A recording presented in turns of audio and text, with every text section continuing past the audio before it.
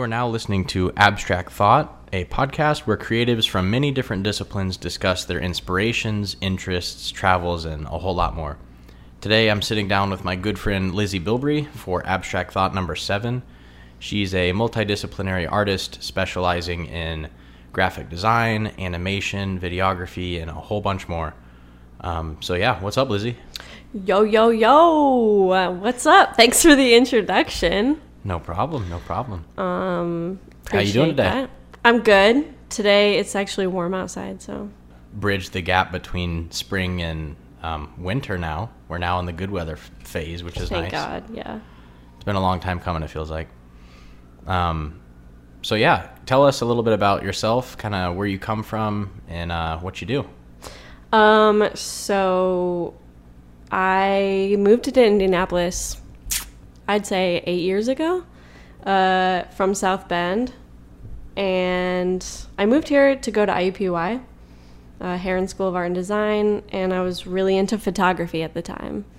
And then you were in one of my photography classes, Nick, and I was like, well, what are you doing? And he was like, graphic design. And so I'm like, okay, shit, let me see what you're doing, because I was not really into photography at the time, and I was vibing a lot more with what you were doing and the projects you were working on. So I was like, you know what? I think I'm going to switch my major to graphic design.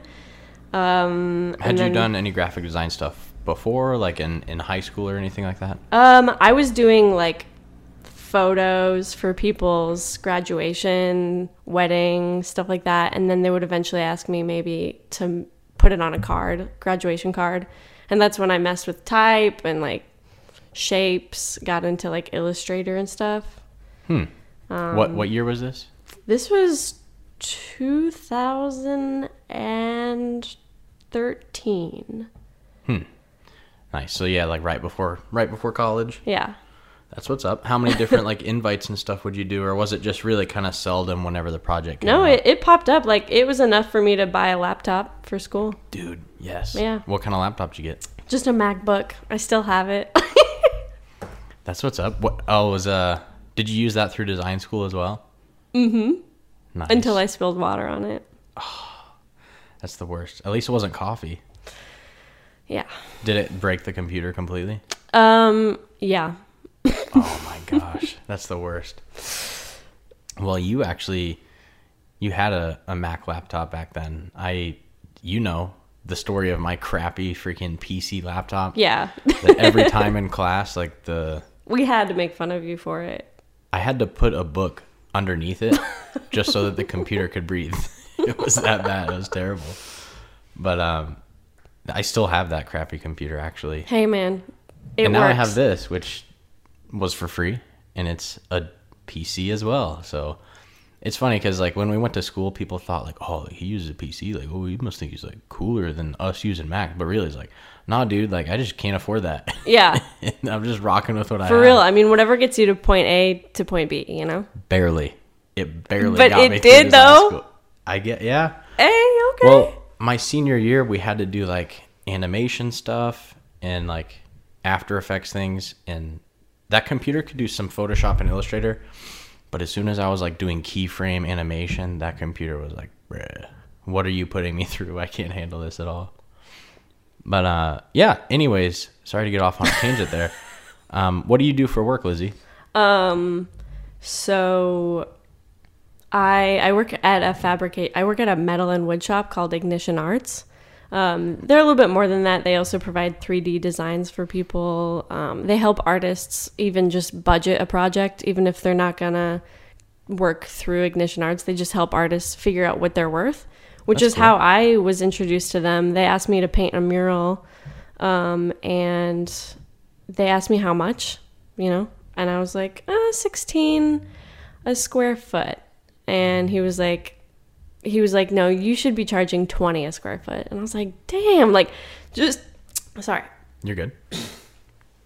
Just for someone to say that, like, in the industry, was a huge, like, learning curve for me. I was like, oh, that is, you don't ever hear that from people, like, oh, we would actually should be paying you more. Yeah. And then I was working with them for a little bit, starting to paint a mural. And then they hired me to be sort of like a painter. It's called like industrial coating because I'm using an air gun. Industrial coating? Yeah. That's like your job title? Well, my job title is coating, fabricator. like COAT. Yeah. Got you. I thought like you said like industrial coding, like HTML. coding. Like you're some hacker or something. I was like, that's dope. That's dope as hell, dude. Yeah, that's sick. So industrial coating, so you're working with like, you know, all kinds of chemicals and paints and industrial grade, long lasting like spray things. Mm-hmm. Yeah. I wouldn't say there's like a ton of chemicals. But you have to know about some of that stuff, I guess. Yeah. Yeah, there's definitely a learning curve. But it's really, even if I make a mistake, the best part about it is I can always sand it down. I mean, it sucks, but I can always sand it down, start from sort of scratch, reprime it, repaint it, cleaning, of course. Most of the job is actually cleaning and sanding and prepping for something to be painted rather than actually painting it. Painting is the short part, but it's the most pressure. Yeah, Ignition Arts does like a whole bunch of really, really cool stuff. Brian McCutcheon, I don't know how to pronounce his name. McCutcheon? Really? I wish I had a cool last name. Yeah, I know. He's like CEO or president of the company, is that right? Yeah. Do you get to work with him directly, or how does that work? Yeah, what's really cool about it is it's such a small, well, it's not a small operation, but it's pretty like immersive. It's very hands-on, especially in the wood and metal shop. So, you know, he basically taught me like how to do the job, you know. That's sick. Did you have much expertise or experience doing that type of stuff before? Not, I can say that I've been painting for a couple years now. Before we get too far into the discussion, where can our listeners of the podcast just kind of see some of your artwork and maybe purchase or see more of your stuff? Do you have like a website or something? Yeah, my website is lizzyb.xyz. But also Instagram at liz.b. No, that's not right. Liz.b. Sorry. For all the listeners out there and for Nick, I have pretty bad ADHD, so I ramble a lot and I go on tangents and it's all over the place, but you know, I improvise. So my Instagram handle is actually liz.zie_b.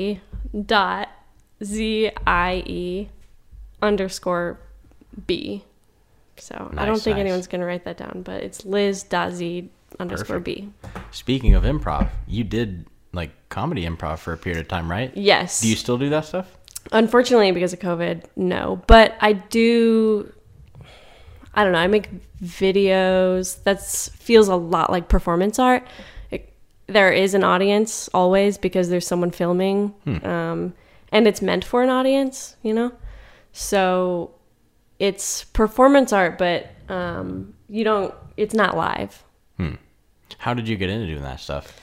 Honestly, when I moved to Indianapolis, there were so many cool artists that inspired me. There's a couple galleries open, like the GPC and the Oil Wick. The Oil Wick was kind of a spot where artists, like, it was just experimental. Like, people would come, and of course there would be art on the walls, but then other times there would be like open mic nights and musical artists would come.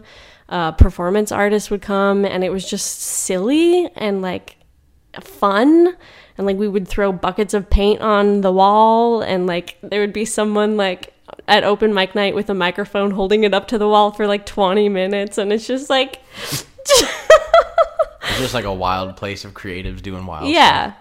It was fun. That's dope. But that's what got me into improv and just performing. And did you meet people there, or was it just kind of being around the spirit of that type of a place? It was being around, the spirit. It led me to improv. One of my best friends we were kind of buddies throughout the whole experience. So we went into improv together too. Nice. What is improv like? I recommend improv for anyone who has a job. Like, I recommend anyone to have at least one improv class. Yeah, who why? has, like, it teaches you how to listen better to other people. It teaches you how to, like, if you're a public speaker or if you have meetings, even Zoom calls that you get anxious about, if you have to present something, or it helps you speak and listen. And, you know, it helps you realize, like, you can't really make too many mistakes in a conversation that you can improvise your way out of. Nice. Yeah, it's crazy because, like, you as an artist and designer, you always have this, you know, especially by looking at your work, you have this sense of, like, being very fun and light and, you know, just being goofy and having a bunch of, like, shapes and designs that are going to make people happy. Yeah. You know, like, you don't take yourself too seriously. Yeah, exactly. And so I feel like that's where improv and also your artwork are kind of in a similar realm, or like a similar space. Do you feel like comedy or improv comes into your work at all? Definitely. I think like anything you do needs improvisation. There's so many decisions you have to make on the spot, but yeah, I don't know. I really resonate with what you said when you said I don't take myself seriously, because I know going to Heron, and I know you've experienced this too, so many people would just take so much time in explaining their art and explaining, like, the significance. And I think that's really cool. Like, I dig concept art so much, but for me, it wasn't vibing. And that's kind of why I left photography, because it felt too conceptual, and I just wanted to zoom out a little bit and kind of honestly just have fun. Yeah, you're more of a realist in that front. Yeah. That's what's up. Do you feel like, I guess to get to your visual style that you have now, how did you end up at that? You know, what kind of things along your path did you kind of discover that led you to what you do now? It's a really good question. I think, that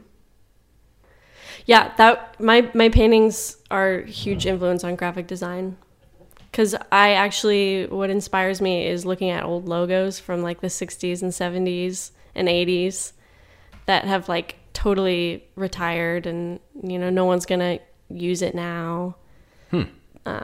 It's some really cool, like, iconography, just, like, black, like, symbols.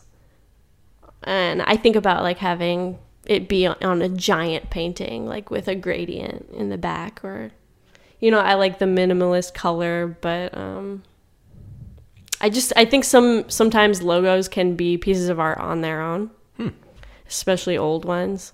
Absolutely. When I think people who made the logos started out, they were just painting it, or it came from more of an organic place, and now people use computer, you know.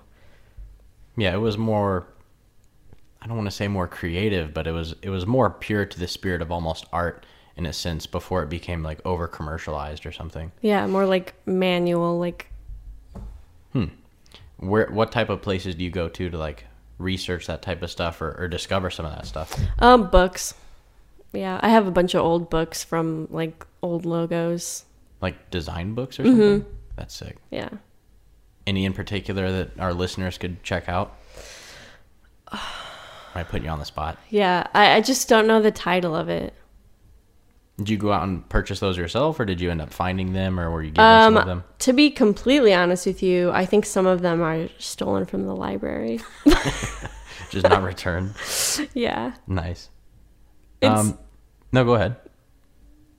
It's not nice, probably. I should return it. I'm sure they have multiple copies. This is a question I ask most podcast viewers, because myself personally, I'm definitely interested in a lot of different types of music, and some of that music tends to kind of funnel its way into my artwork and whatnot. Do you listen to music while painting or while making videos, or what type of stuff do you listen to on the daily?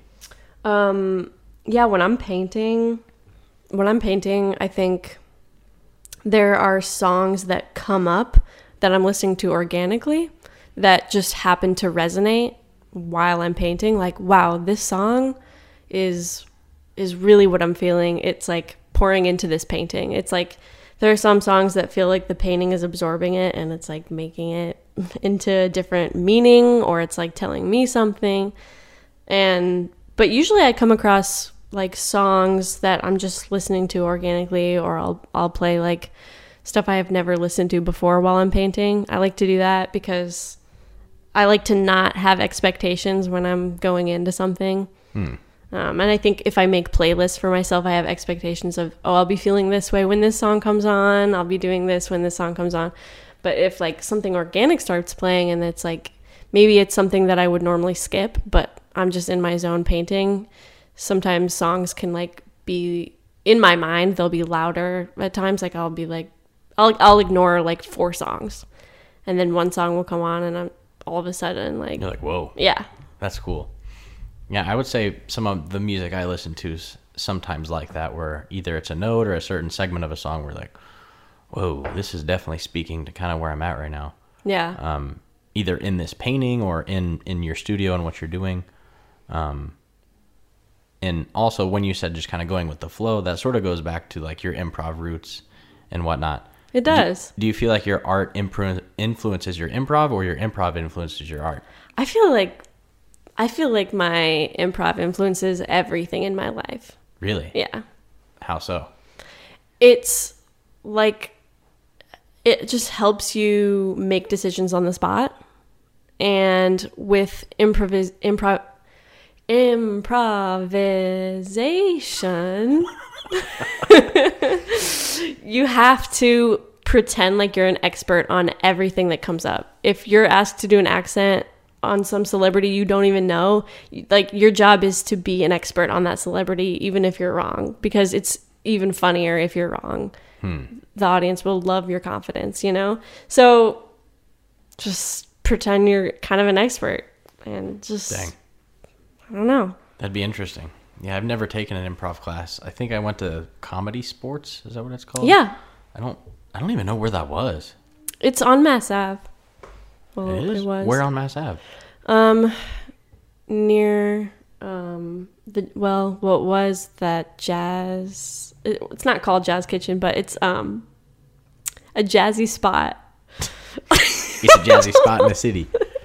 Yeah, I feel like I either went there or it was somewhere in St. Louis. My dad took us one time, and it was kind of funny because like my dad enjoys like improv stuff, and I'm sure you can probably attest, like maybe improv isn't necessarily for everybody, or at least being in the audience of an improv show is kind of a, you have to have that's an experience. Yeah, and so like my dad was like, "Oh, let's go to a comedy show," and like brought the whole family. And so like my grandma and people are in there, and they're like, "What is going on? No, This is kind of strange." You know what I mean? But like my dad loved it, and I can tell he enjoyed it, and he likes people being goofy and having impressions and stuff anyway. So, you know, I appreciated it from a sense that, you know, he was having a blast. Yeah, for sure. But I really could tell that the people that were at the improv show, they loved it. Like, you can tell they come out and they just have an absolute blast, and there's a camaraderie. Is it like, I imagine like most things, like there's an art scene. I'm sure there's also a comedy / improv scene.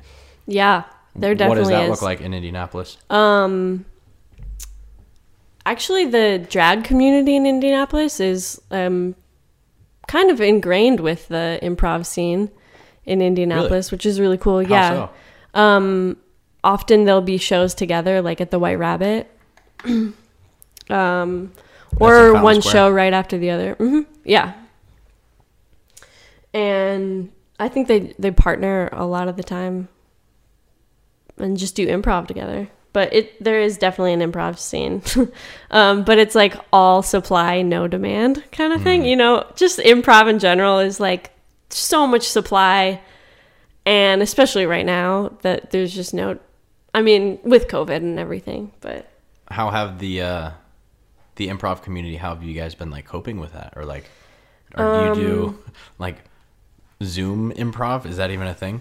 So I'm like not super involved with the improv community anymore, but I know of some of my fellow peers that are doing like, they'll do group Zoom improv classes, Nice. which is pretty fun.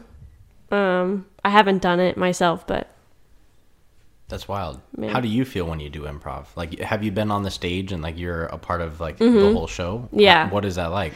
it's the best feeling because I feel like it doesn't matter. I don't know. There can feel like there's a lot of pressure when you go on stage and you're in front of a ton of people, but it's almost like comparing the digital world with like the real world, like moments that are live are over the minute they happen. But if you were to do anything, on your phone or like record anything like that, they stay forever. So almost like when there's just this element of doing something live, and the moment you do it, you can't undo it. It's like it's constantly expiring as you're acting. So, and a lot of people crumble under that. You know what I mean? Sure. Yeah. So how do you feel? Like, because I feel like most folks, if you put them in your shoes at an improv show, they'd be like, oh, I don't know what to say. Like, Yeah. how do you exist in that world without like freaking out? Well, thankfully with improv, ingrained with it is like a base where you learn that there's a camaraderie of people that you trust, and you can't really make a mistake because even if you do, someone else can make it funnier. And there's so much forgiving, like there's so much things happening where people are like, even if you're not funny, it doesn't matter, I don't know.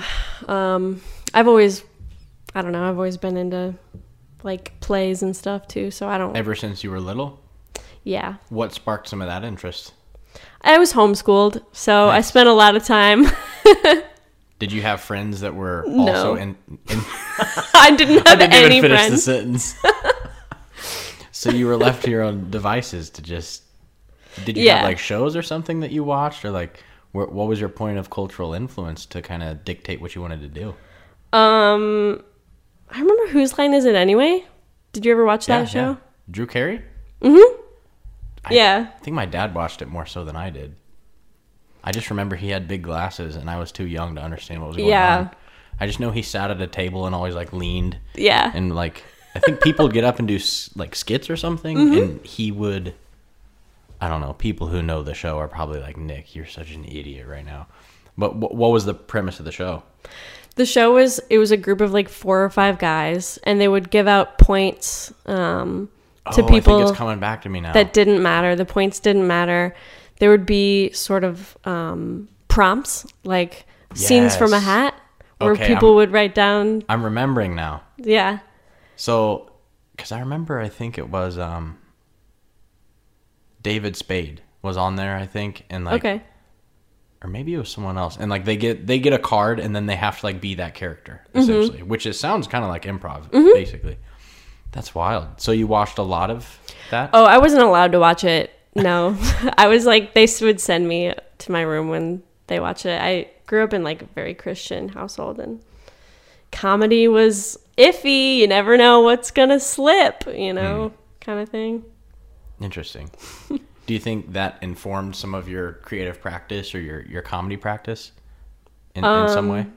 Definitely. I remember when I first did a stand-up show on my own, I was really afraid to like advertise it, share it with anyone, because I didn't want my mom finding out and coming to Indianapolis and like watching my stand-up show, because I just feel like there would be things that would shock her, just like I was smoking a cigarette, like I don't even smoke cigarettes, but I just wanted to. I don't Just know. for the performance. I was young, yeah, and I mean I'm still young, but I don't know. You're just figuring yourself out. Yeah.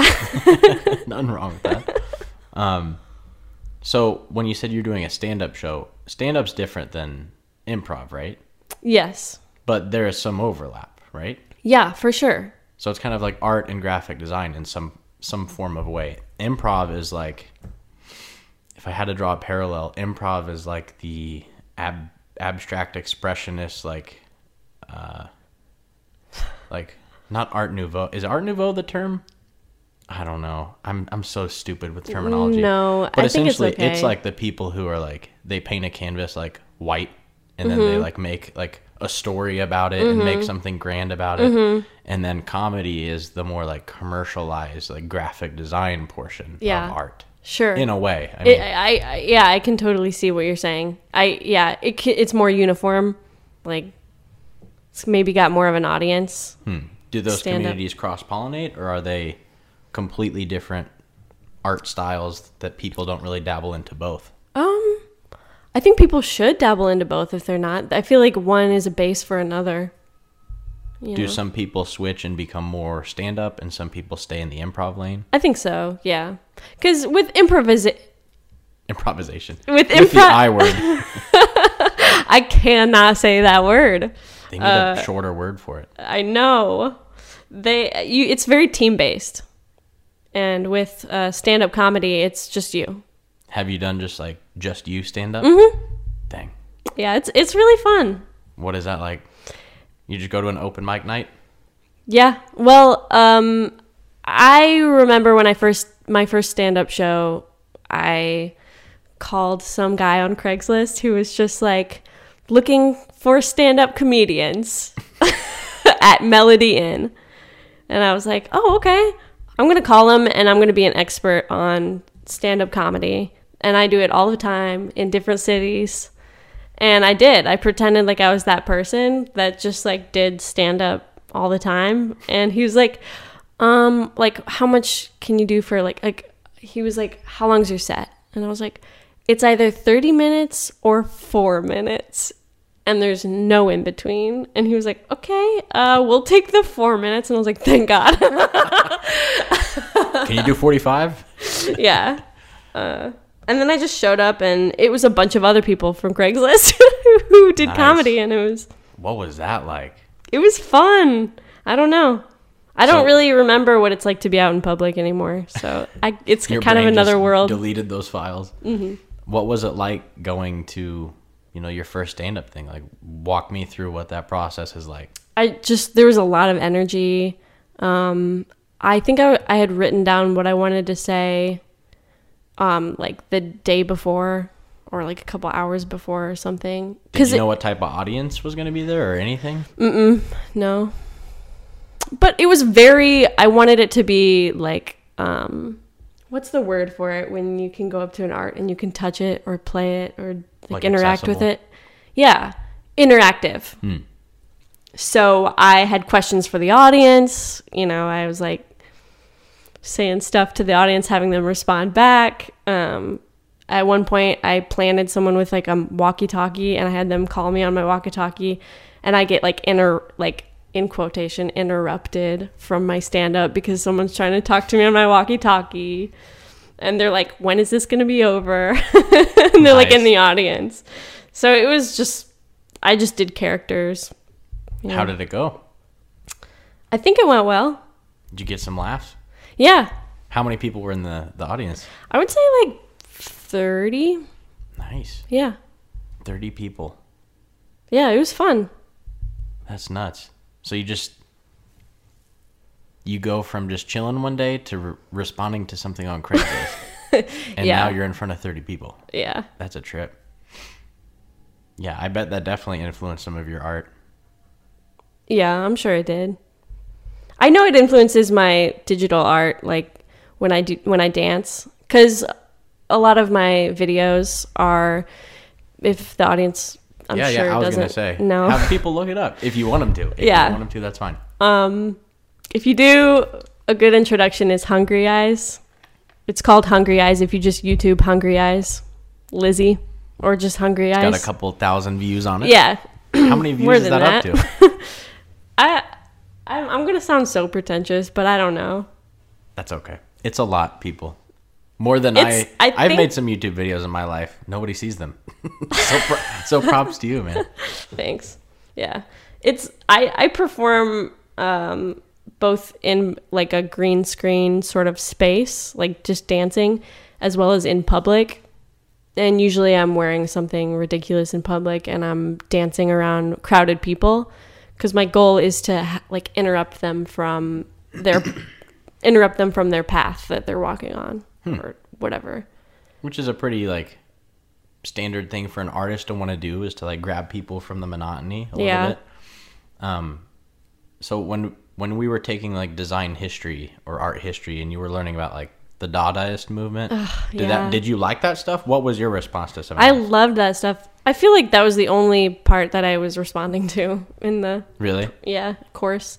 But yeah, I loved that it was just a group of people and they were all doing like out of the ordinary stuff that was just fun for them to do at the time, and challenged people's idea of what art was. It was one of the main movements that we learned that semester that I was sitting there going, bro, I don't know. You could not get with it. I could like some of the aesthetics of it, like, and I liked that rebellious kind of punk rock side of it for sure. But it was hard for my mind initially to wrap my head around, like, what are these people doing? Yeah. Like, this guy wears like this weird like tin outfit and stands on a chair for Yeah. like 5 hours. And I think if I look at that stuff, and I could never teach it because I can't look at it and say, I can't be serious about that kind of stuff. What do you mean? Like, the absurdity of it is what draws me in and what keeps me in. But anything sort of conceptual that's like, no, this is so serious. Like, I'm going to stand on a tin cup and like hold an orange on my head for 3 hours. It's like, no, that does not draw me in either. But the absurdity of it, like finding a mix between that and comedy, that's what makes me feel like that's my lane, you know? So in the design class, like that was a portion when you were just learning all this stuff, you're like, I don't really care about this. And then it's like Dadaism and you were just like, whoa. Yeah.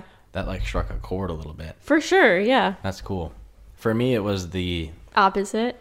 I'm sorry. I just finish No. people's sentences all the you're time. good, you're And they're good. like, not what I was trying to say. I mean, the Dadaist stuff, I appreciated it for the fact that it was super new and super different, and especially for the time. Like, you know, the thing I also think about this in terms of the current era, and especially with artwork like yours, because things are very complex lately. Like, things are very overwhelming, especially with COVID, and people like yourself, I think, are trying to provide that sense of escapism that's not as dark. You know, it's providing a bit more of like a, let's just have fun for a moment, you know, instead of let's be so serious and, you know, constantly have to raise a bunch of money for, like, you were just like, let's just like do something goofy and put like a red jumpsuit thing on and just like run around and be goofy. Hell yeah. Like, you just like to do that. Which I think is awesome. And I think people in the modern era today could benefit from some of that. Like, being able to remind people like, hey, like, just don't be so caught up in the constant rat maze, and, you know, it's good to have a break from time to time and just have a giggle at something absurd. And I think that's what the Dadaists totally were trying to do, because I believe when that movement kind of came about, it was either after World War I or World War II, when just everything was crazy. Like, all these people went to the war. It was time to rebel.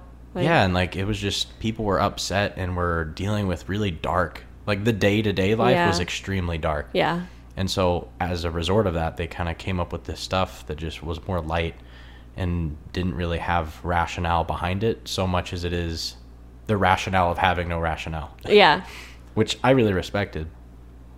The stuff in design school I really resonated with was the like constructivist and like Russian suprematism stuff, where it was like, do you remember it's a pretty famous piece that this dude El Lissitzky made, where it's like it's a circle in black and then there's like a red triangle that's like stabbing into it. Okay. I remember that piece in particular. I think it's called like The Red Wedge Beats the White Circle or something. Sweet. It's like the name of the piece. But it was like, you know, we're learning about all this design stuff and how typography affects this and affects that. Yeah. And then these like Russian dudes in the 1920s were like, let's just paint some like crazy architectural, like wild shaped stuff. Like, and that's what a lot of my influence was. Like, when I made this poster right here, I was looking into a whole bunch of that stuff. Yeah. And I didn't see that in the current design culture necessarily. So I was trying to find an avenue for that stuff. I feel like you were always searching when you were in design school for like an element to mix with the design to make it, like when you got into that, like painting, like you mixed those two worlds together, design and painting, and you honestly don't see that very often, well, especially in Indianapolis.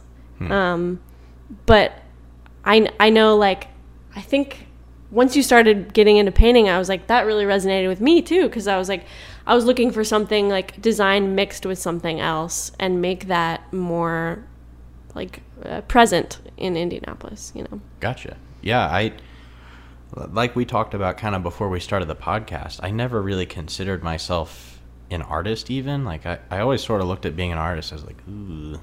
Yeah. I mean, it's cool, and it's cool that you're being a cultural leader and stuff, but yeah, you're not going to make any money. How are you going to pay your bills? Yeah. Exactly. But I think with some of the things we learned in design school and kind of just design thinking, I can try to apply some of that to maybe help businesses out or something like that. Yeah. So, you know, I think there's ways to make it work for sure. Yeah, it's hard. It's almost like you have to come up with a meaning behind why you're making the art, because when you do graphic design, there's always a reason why you're doing everything. There's a reason why you have that color. There's a reason why you have, you know, the aura, or, you know, the whatever you're making is for someone else, for an audience. And so it's like, what's the sort of, I mean, I had to wrap my head around what's the purpose of making art other than just for myself. Like, how is this a selfish act? Like, and really had to think about the benefits of other people interacting with it. Yeah, it's big stuff to try to wrap your head around. Yeah. And especially, I mean, I try to wrap my head around some of that stuff too, but if I had like life experience of doing improv and like making these YouTube videos that you made, and like I'm sure your perspective of why you make art and why you put things into the world is uniquely you, I'm sure. Yeah. Why do you create? That's a great question. I feel like I do just make it for myself, you know? Nothing wrong with that. Yeah. Yeah, if you like it, odds are other people will resonate with it and connect with it. Yeah. Were you surprised to see the response of like the YouTube videos you were making? Oh, very surprised. Really? I was incredibly surprised, because when I made it, I just made it on iMovie, you know, and I just kept exporting one file after another and adding on to that file. Like, just it was a long process, and it was bootleg, you know, kind of, but I was very surprised. How was it? A quick kind of explosion of views and whatnot, or how did it kind of reach the stratosphere of where it landed? I was in I submitted the video Hungry Eyes to a show at Heron, and it was like the student show, and it didn't get in, which I completely expected it not to get in. And then the day of the show, one of my friends was actually a curator for that gallery, and she was like, hey, go check out, like, you know, the side room or whatever. So I went, and she had snuck the video in. Nice. And there was like a crowd of people around it. I was so stoked. That's sick. That was that in the Basile Gallery, or where was that one? I think it is the Basile, the big one. What's the smaller one that's at the end of the hallway near the back doors? Shoot, I can't remember. I thought that was the Basile. Sorry, Heron faculty, that I don't remember anything from our building. Because I know they worked really hard pushing the Basile Center too. I feel like a complete failure. Sorry, shout out Bernie, dude. My bad, man. It really did try to push that. Do you feel like your graphic design schooling helped propel your art or teach you certain things? Like, what type of stuff do you take from your collegiate schooling? You're asking some great questions. Dude, I'm an idiot, so no problem. I feel I'm just pulling stuff out of nowhere. That's awesome.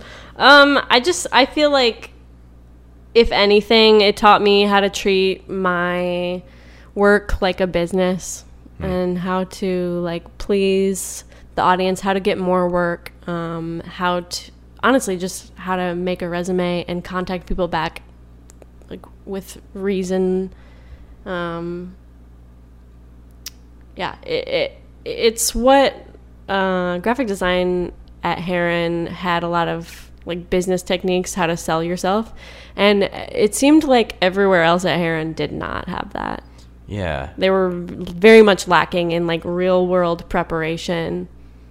I've definitely heard similar, but I think for a lot of people there was emphasis on, like, developing the visual language and developing just the technical craft and whatnot for producing paintings and things. But yeah, the energy even in Heron was kind of weird. It was like like the downstairs section where all the designers was. It was just like the air became like thinner. Yeah, it was just like cold, precise, and like yeah. I don't know, the artists I always appreciated, they were just like up there doing their thing, man. Yeah, and, it like, was their studios had paint splattered everywhere. It's just like such a dichotomy to you know, okay, let's make the logo green.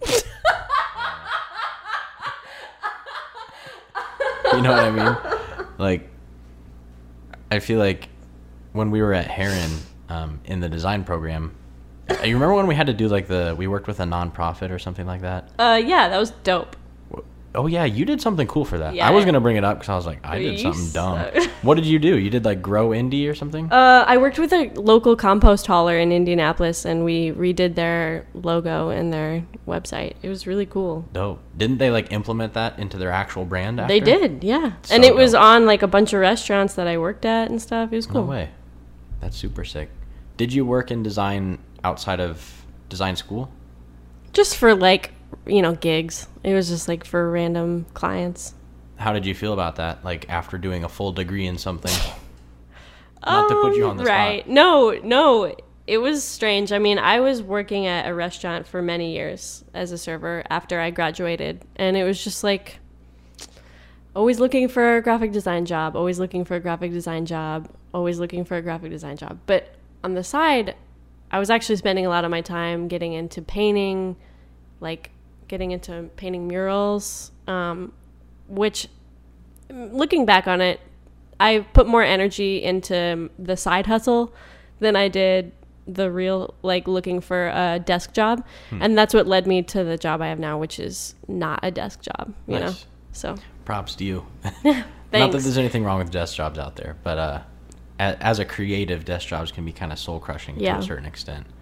It's always tricky trying to find ways to pay the bills through doing stuff that you like, you know, stuff that you like all the time. Like, if I wanted to, I would just like paint graffiti for a living. Yeah. But, like, I can't do that because it doesn't really make any money, and I don't want to exploit graffiti either. Yeah. But yeah, it's. I remember I worked in advertising, like right out of design school. Yeah. And also another thing, did I ever tell you the XYZ like domain name scenario? Yeah, I don't know if you told me, but I think someone else has told me, if we're referring to the same thing. Yeah, because I had a buddy who had a website with XYZ on the, and I had it too. Did it get like...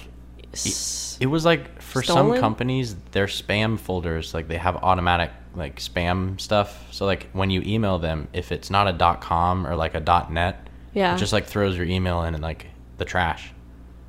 So like my buddy moved to Chicago and was like, dude, he was applying like 20 places a day, constantly sending emails, getting people's contact info, shooting stuff to them, and That's like he got so much no work. calls back from anyone. Wow. And he emailed probably 200 people.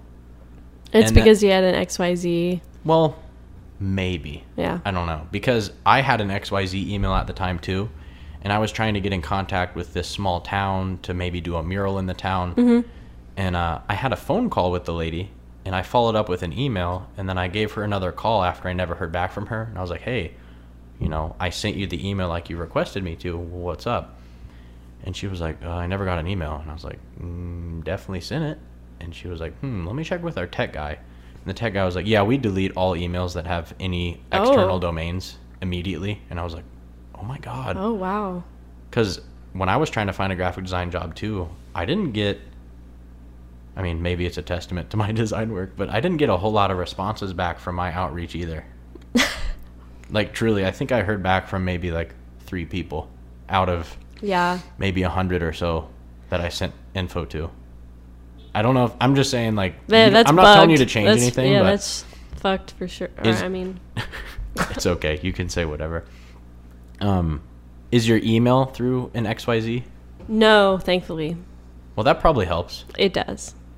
That's why I But the didn't thing is, worry about it. LizzieBilbury.xyz is dope. Like it has a ring. LizzieB.xyz. Yeah, it has a ring to it. I know. I couldn't. It was either that or Liz.biz. And that was like $23,000.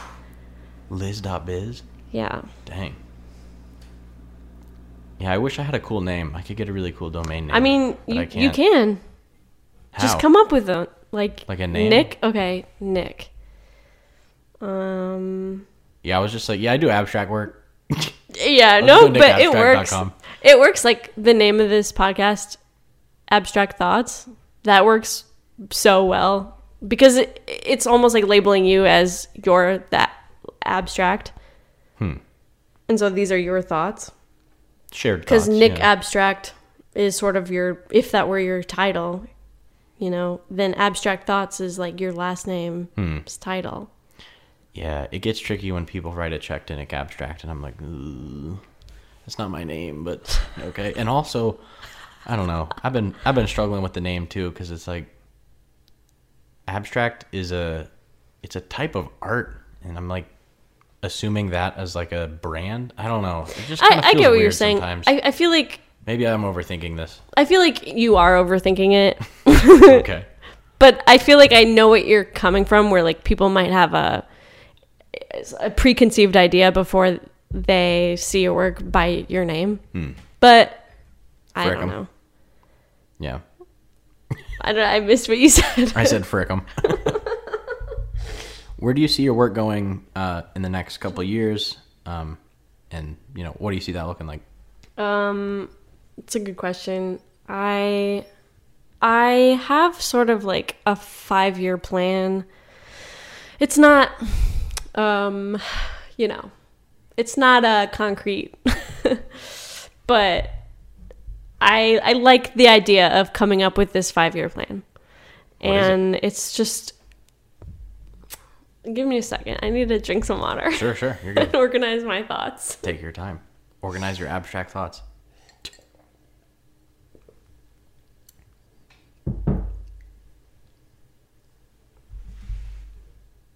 So, as we were saying, my 5-year plan is to get rich and famous as Same. soon as possible. So I bought a metal detector and I've been going to the beaches. No, I'm just kidding. I thought you were being serious for a second. I would love to open up sort of an artist co-op space. Potentially, you know, in the next, I don't know, whenever I can get around to it. But sort of a space like places that have been open before, like General Public Collective and the Oil Wick, spaces that were sort of artist run and experimental and had more than just art. It was, I know a lot of those places played music. There were plays there, like cool stuff like that. So I would love to just provide a space like that for communities that are maybe like at Heron, grassroots, like just kind of realizing what they're into, not really knowing, just wanting to experiment on just like making cool stuff and having an audience. Because in Indianapolis, there's like real estate is fairly low, you know, and there's an audience. People will show up to, if you put on a show, like people will show up. There's not a lot of competition, you know? So I just feel like I have a lot of friends here, a really strong base of friends that all have the same experiences, similar experiences to me in Indianapolis. And I know we all like to get involved in something like that. So I don't know. Yeah, You can definitely pull it off. Yeah, I hope so. It's just like in the dream state right now. Sure. So. What are some beneficial experiences from, you know, places like the Oil Wick that you visited? Like, from you going to those places, what would you do differently, or what do you have in mind to make it even better? I think a lot of those places, because they were artist run, were a little bit disorganized. I know artists put on a lot of hats already. Like, some artists are trying to also be curators, and they try to, a lot of them build their own stuff. So they're, they have their hands in a lot of eggs. What's Eggs. the term? They have their hands in a lot of eggs. Is that a saying? No. It is now. They have their hands in a lot of eggs. They have True. they have a Lots lot of of them. eggs. So They're juggling them. Yeah. Hey, it kind of makes sense actually now. Yeah. I get it. Yeah, So they're juggling a lot of That's what it is. eggs. They're juggling the eggs. There you go. Yeah. We got there. we ended up at the train has arrived now. So Totally. yeah, there's a lot of things that artists are trying to do. Yeah. But it's kind of disorganized. Yeah. Yeah. How would you organize something like that?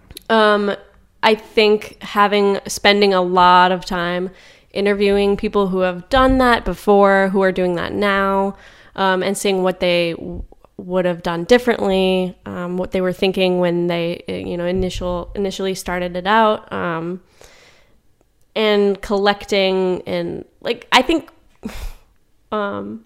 graphic design led me to be in sort of a business mindset, collect an audience, collect what their perspective would be, surveying people, and I think a lot of that goes hand in hand with business operations. I don't know. Yeah, definitely. Yeah, there's some overlap. I can definitely say having my graphic design background has helped, putting concepts and stuff together and just keeping my design things organized so that it's translatable to the client and they can kind of see where the design's going. Yeah. Versus the design is in my head and the client's like, okay, here's some money. Good luck. Yeah. I would hate that if I was the client. Yeah. And I think through doing the graphic design stuff, I kind of learned some of that. Yeah, that's super dope. I could see something like that definitely in indie. I just love artist run things in the first place. Yeah. I think when too much money gets in the pot too, it gets a little convoluted sometimes. Yeah. And, things become a little bit over curatorial. Yeah. And there's less nuance and new creative stuff. Yeah. Because then you kind of get stuck in what that curator individually wants, and they kind of continue to do that. Absolutely. Over and over. Yeah.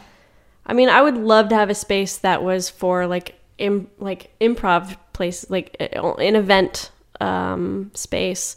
Also a space where people can have studios, maybe a co-op where we all share a collective rent.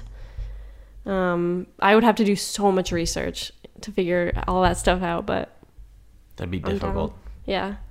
You can do it though, I'm sure. Yeah, it depends on how long I stay in Indy. Yeah, I don't know. contemplating going somewhere else? I think if I were to stay in Indy, I would continue with this dream, I guess. See how far it would go, and then use it to launch off to go somewhere else. I think a lot of places. Would you like to go? Oh, I don't know. You don't have any in mind? Yeah, I have no idea. I'm just trying to get through the work week. I'm just trying to get through Tuesday, man. That's what's up. What would you say you're trying to communicate with your art and with your comedy and improv and all that stuff? What are you trying to say? I think just anyone, I want to feel approachable to people. I want to feel give people a reason to be more weird. At least you're not the weirdest girl in the room or something, I don't know. I think it's I want to see more people doing funny, weird things, and if I don't provide a space where people can go to for that, then there's not really everywhere there are still people who are really into making weird art, but there's really nowhere for us to go. Dang. Right now. It's a bummer. Yeah. Especially during COVID. It's I know. tricky. Yeah. I hope once we get out of this, it's going to be like a, new renaissance where Yeah. everybody's just so stoked to be out in the world and they're just like, take all my money. That would be so awesome. That would be super cool. I could see it happening. Definitely, even as spring hit here, dude, like people just smiling, walking around, like just so stoked to be outside. Yeah. That's awesome.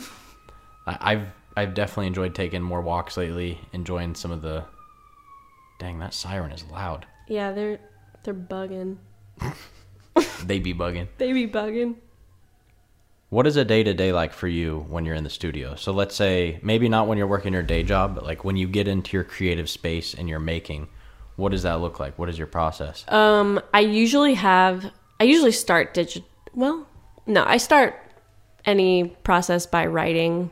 Just writing. I think train of consciousness writing. Really? Like just writing on paper? Like a I said notepad? train of consciousness, but it's chain of consciousness. Eggs And of I know consciousness? someone's going to hear it and be like, she said train and not chain, and it's going to bother them a little bit, which is fine, but I brought it up, so I feel like people are a little Check bit the more box. relieved. Yeah.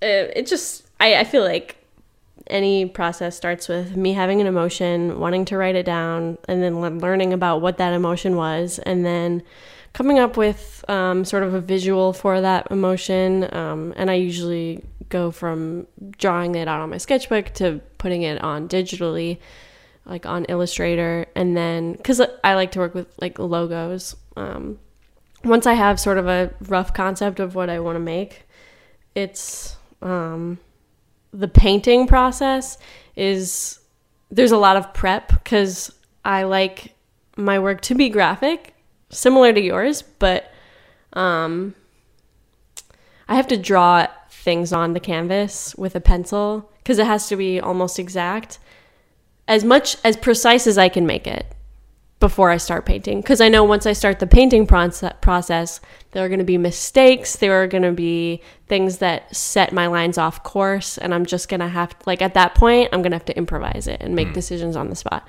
which makes my work more, like, there's an attempt for it to be precise, but it's messy and organic, and For sure. yeah. Where do you see your artwork going in the next 5-10 years? I don't know. Do you have any goals or dreams of where you'd like it to go? Or maybe even styles that you see other people do that you kind of want to emulate things kind of similar to that? That's a good question. I see, I'm really just craving being out. Yeah. Out of quarantine. So I think anything, if my art can be live, that would be, it's optimal. Really? Yeah. Like a live painting type of scenario? Sure. Or just perform, like comedy. I have a question for you. So if you have an interest in performance art, an interest in improv, but then you also do paintings, like where are you at with that line? Like how do you separate the two? You know what I mean? Yeah. I think right now that the lines are very separate, and well, especially when one is like non-existent, like performing. Yeah. But I think, I don't know, I think it would be cool to put them together. Really? Yeah, I wonder what that would look like. Yeah, me too. I'm sure you'll figure something out, or whatever direction you're heading. Like you're definitely heading in a direction for sure. And I think maybe that's part of the charm with, I think, some of your artwork is that it doesn't have to feel so contemplated and so like direct. Like there's this harsh like narrative that you're trying to push. Like you're really just like, let's just float with this, kind of see what happens and see where it goes. Like you're not trying to cram a narrative into it per se. Yeah, that's really reassuring to hear. Yeah, so no thank problem. you. I should have provided like 20 questions to ask you You're for good. another 3 hours. You're good. Yeah, this is the first podcast I've done where it's, I have a list of questions, but Yeah. I'm not like tightly adhering to them. Okay. Because I don't want it to seem 100% like it's like, so Lizzie, tell us your name. Yeah. Tell us what you do. Yeah. What is your artistic style? what would you classify your artwork as? Like, that's so boring. Yeah. You know? So I wanted it to be more conversational. And especially, too, with someone like you, like, I don't know. I feel like you Yeah. wouldn't shine in a dry, like, interview style Right. thing. You know, like, Yeah. you're more abstract of a person to just, like, not have I to sit feel and like answer questions. Yeah, I feel like I can't be. I'm my mind is just all over the place. Like, just I have crazy ADHD, and I'm just like structure is hard. So even if you were to be asking me those questions, I think that I would be struggling a little bit. It's interesting because, like, you coming from doing improv and stand-up, that's way more public than, like, just you and I having a conversation. Yeah, You know what but I mean? So is it, like, 1-on-1 is harder than, like, 1-on-30? Well, 1-on-40? no, but in public, it's like every moment has just expired, you know. So it's that, like, right now, you and me are having a conversation, and it's being recorded, and someone's gonna listen to it. But when you're doing something live, it's in the moment. It's like the only person's going to listen to it. And if you're like at the bar and someone's shaking a martini, you're not going to hear what I said. And that's just too bad, you know? So when you make a mistake live, it's just no pressure because the moment's already gone. It's fine. Dang. No one's going to look at it back later and be like, oh, she fucked up, bro. Like, she looked so stupid. When you did your first stand-up, did you have, like, a dry moment where you were like, oh, God? Oh, yeah, for And sure. what did you do? Did you just... You just hope that someone else has got your back, honestly. But if you're on the stage solo... Oh, right, stand up. What, you just go into the next thought that enters? Yeah, and hope thankfully I had a little notebook with me with, like, characters, so I would just jump into something else. Is that kind of standard in the stand-up realm of people, like, at an open mic, you can have notes or something, and it's not, like, frowned upon? Yeah. That's what's up. Yeah. I always wondered what the point of entry was like for something like that. Because, I mean, I don't know. I don't think I would ever... I don't know what I would say if I did stand-up. I really don't. I feel like you would have I feel like you would have a hard time making something sound like a joke, even if you are joking. Yeah, I'm kind of serious. Yeah, like, just the tone of your voice would be, like, monotone while you're telling a joke. Like, Well, it's so funny you bring that up because my dad in particular, like, all of my friends in high school, terrified of my dad. And my dad's just, like, a really nice dude who, like, in his head and in his heart, he's just like, yeah, like, you know, whatever people want to do, like, cool, man, whatever. Yeah. But, like, the way he would say that's like, yeah, I mean, whatever you want to do. yeah, for So, sure. yeah, like, my sister, all of her boyfriends that, you know, she dated in high school, all Yeah. of them were just terrified of my dad. Yeah. But my dad really doesn't have a mean bone in his body at all. It's just the way he talks, the way, like, and if he's listening to this, Dad, sorry, man, I love you, but it's so funny because even in text messages, and maybe this really rubs off in my business background, my dad sending me text messages in, like, voicemails. Hi, Nick, this is Chris. It is 6:35 on a Tuesday. I'm calling you in reference to so-and-so. I'm just wondering when you're going to be able to let me know about that. Yeah. Feel free to... also, there's an email in your inbox. And, Yeah. well, thank you very much. Have a good one. Love Does you, he, Nick. like, Bye. say his name at the end? Like, this is from... Yeah, stuff Yeah. like that. Like, Yeah. thanks, Chris. Yeah, Like, in a yeah. text message, you're like, epic, dude. Yeah, my dad's similar. He'll be like, greetings, it is 3:09 p.m. Is that just a phone thing? From back in the day? Phone thing? No, You know what I mean? it's like a person thing. I'm down with it. I mean, it is helpful. It's not like it's a complete waste of time. Sure. Definitely good to hear about your process. Hear about some of the improv stuff. I'd always been curious just to ask you that too. Yeah. Because, I don't know. I don't have any experience with improv or anything. Always Yeah. found it interesting, but the point of entry, like, how does do one you get become an into it? improv? Yeah. I think, well, improv, a lot of times you would volunteer to go to places like even Heron faculty meetings and do a really short improvisation. Not like a course, but like a workshop. And, like, it was a team building activity. And so improv groups go around places all the time and do little workshops for people to help them gain confidence and clear communication. Yeah. That's awesome. Yeah. Is that a pretty popular business practice for people in improv? Like, do they make money doing that? Yeah. Or how does that work? I don't know. I mean, at least in Indianapolis, other than shows, events, that was probably more of the way that they got more of the money that they received. Are there people that are full-time improv? Is that a thing? Yeah. That's awesome. In Indy?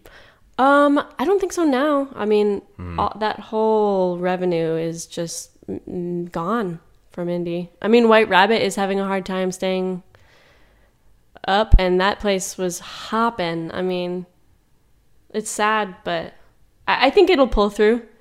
I hope so. I think it will. I hope cultural relics like that can stay doing their thing. And if not, I mean, shit will rise out of the ash, you know? As it does, yeah. Well, cool, Lizzie. This was fun chatting. Yeah. Always welcome anytime if you ever have like a gallery show or something you want to promote. Wow. Definitely Thank you, hit me dude. up. Yeah. I'm Gladly. a big fan. Listeners, where can actually more Lizzie, where can listeners see more of your artwork in the future and stay up to date with some of the stuff you do?